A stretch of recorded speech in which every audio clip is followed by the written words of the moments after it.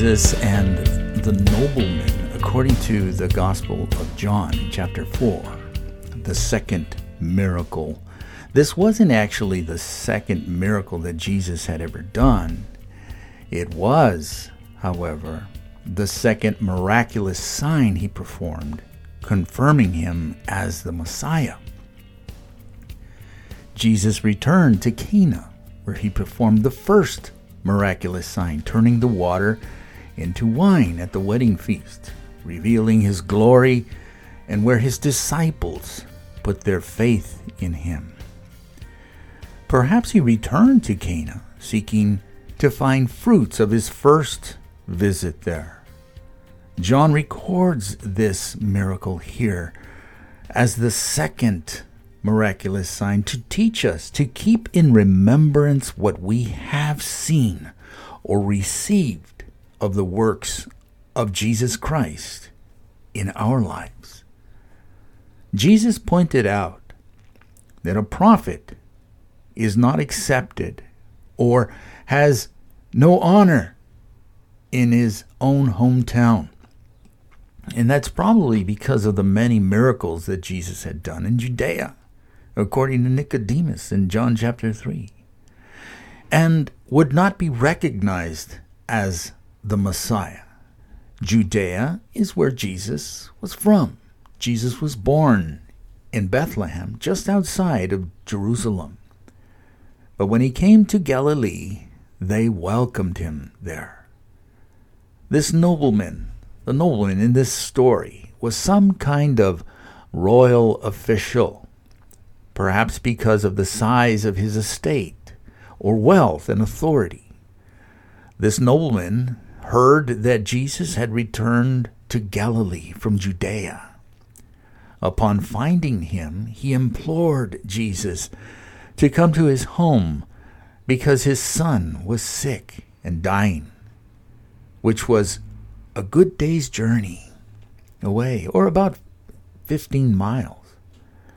It's worth noticing the respect from this nobleman toward Jesus, because he came to him himself and didn't send a servant, being a man of authority. Even the greatest men, when they come seeking favor from God, must come humbly, even as beggars. Well, this man of authority was begging Jesus to come to his house. However, Christ addresses him or responds to him with this reproof. Jesus said to him, "See how it is, except you people see signs and wonders, you will not believe." This was a reproof. Like doubting Thomas in chapter 20. He would not believe Jesus had risen unless he saw the nail prints in the Savior's hands and was able to put his hand in his side. The Samaritans believed. They saw no signs or wonders, none that were recorded anyway. Yet they believed Jesus was the Messiah, the Savior of the world. Here we see the nobleman imploring Jesus, endowing him with grief about his son, and showed great respect to Christ in coming so far to find him. Yet Jesus gives him this reproof. First, he exposes the impairment or the weakness of his faith, which is due, of course, to our sin. And then to prepare him for mercy, and then grants his request. This nobleman showed patience in this reproof, and he spoke to Christ reverently. The nobleman continued in his importunity, "Sir, please come down, or my child will die." He doesn't realize that even if the child did die, that Jesus could raise him from the dead. Jesus replied to him, "You may go, your son will live." First of all, Jesus gives here in this story an instance of his power, which is why it's a miraculous sign. This power that he could not only heal with so much ease without the trouble of a visit. No visit, no prescription, nothing ordered, nothing done, yet cured by his word. Your son lives. Just like that. It's like Jesus right now being in heaven and his church is on earth. He sends his gifts. He sends his favor. He sends his power to us from heaven above. This nobleman thought Jesus had to go to the child's bedside to heal him.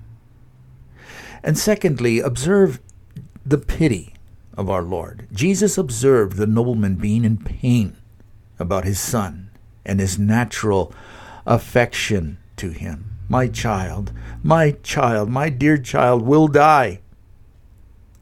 And therefore Christ dropped the reproof and gave him assurance of his child's recovery. Well, the nobleman believed. He believed and went his way. Although Jesus didn't gratify him so far as to go down with him a day's journey, yet he satisfied him by his word, and he received it. This nobleman does not receive any signs or wonders, as it were, and yet, be that as it may, the wonder is done. Jesus told him, your son will be fine. Go on your way. Your son lives. And the man believed him. This man left his son dying at home to find Jesus. And when he finds him, Jesus assures him with a promise. Your son will live.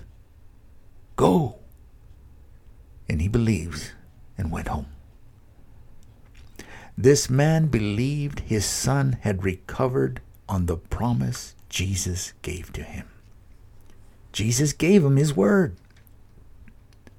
He didn't press Jesus, no, you must come down, Lord. He simply believed in Christ's word and went his way, satisfied. The Bible doesn't say that his countenance was sad. The Bible doesn't say that he ran home in a big hurry. But he did return, unhurried, as one that was at perfect peace in his own mind. And on his way, his servants met him with the news that his child lives, probably not far from his own house. The nobleman inquired of his servants the hour when the fever left, and they told him, yesterday, at the 7th hour, the fever left. And he was perfectly well, not gradually, but all of a sudden. So the father knew that it was at the same hour when Jesus said to him, your son lives. This cure, this miraculous sign brought salvation to his whole family. As a result of this man's faith and obedience to Christ, the effect was an all-encompassing happiness to the whole household. This nobleman must have had some kind of knowledge of Jesus before he met him. Perhaps, as the Bible says, faith of a mustard seed, by hearing of Jesus' story. Just as blind Bartimaeus heard of Jesus of Nazareth. Jesus, thou son of David, have mercy on me. Well, the nobleman heard of Jesus, because faith comes by hearing, doesn't it? With reference to this particular narrative, the nobleman believed in Christ as the Messiah promised and became one of his disciples. His whole household believed because of this miraculous sign. which preserved and compounded their faith in Jesus, which is what the miracles were intended for. And like Abraham and Joshua, this was a nobleman, probably had a great estate. When he comes to Christ, he brings all his family and household along with him. What a blessing in disguise came to this house because of the child's sickness. Well, this was the second miraculous sign, referring to where the turning of the water into wine was the first. In Judea, Jesus did many miracles. They had the first offer of God's mercy, but he brought his mercy to Galilee, being driven out of Judea by their unbelief. Many people, if they please, shut the light out of their own household, but they cannot shut the light out of the world. And as long as the gospel of the Lord Jesus Christ is preached, there is hope in this world.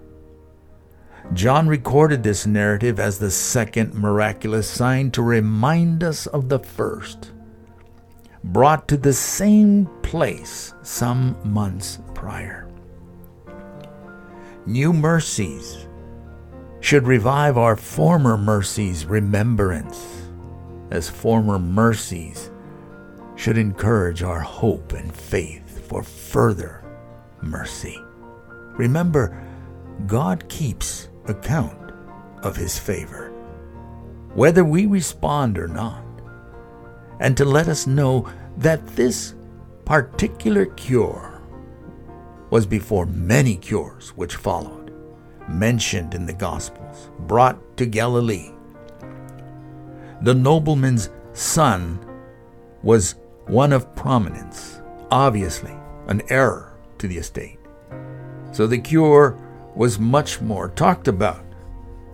As a result, people with every kind of sickness and disease followed and came to Christ Jesus.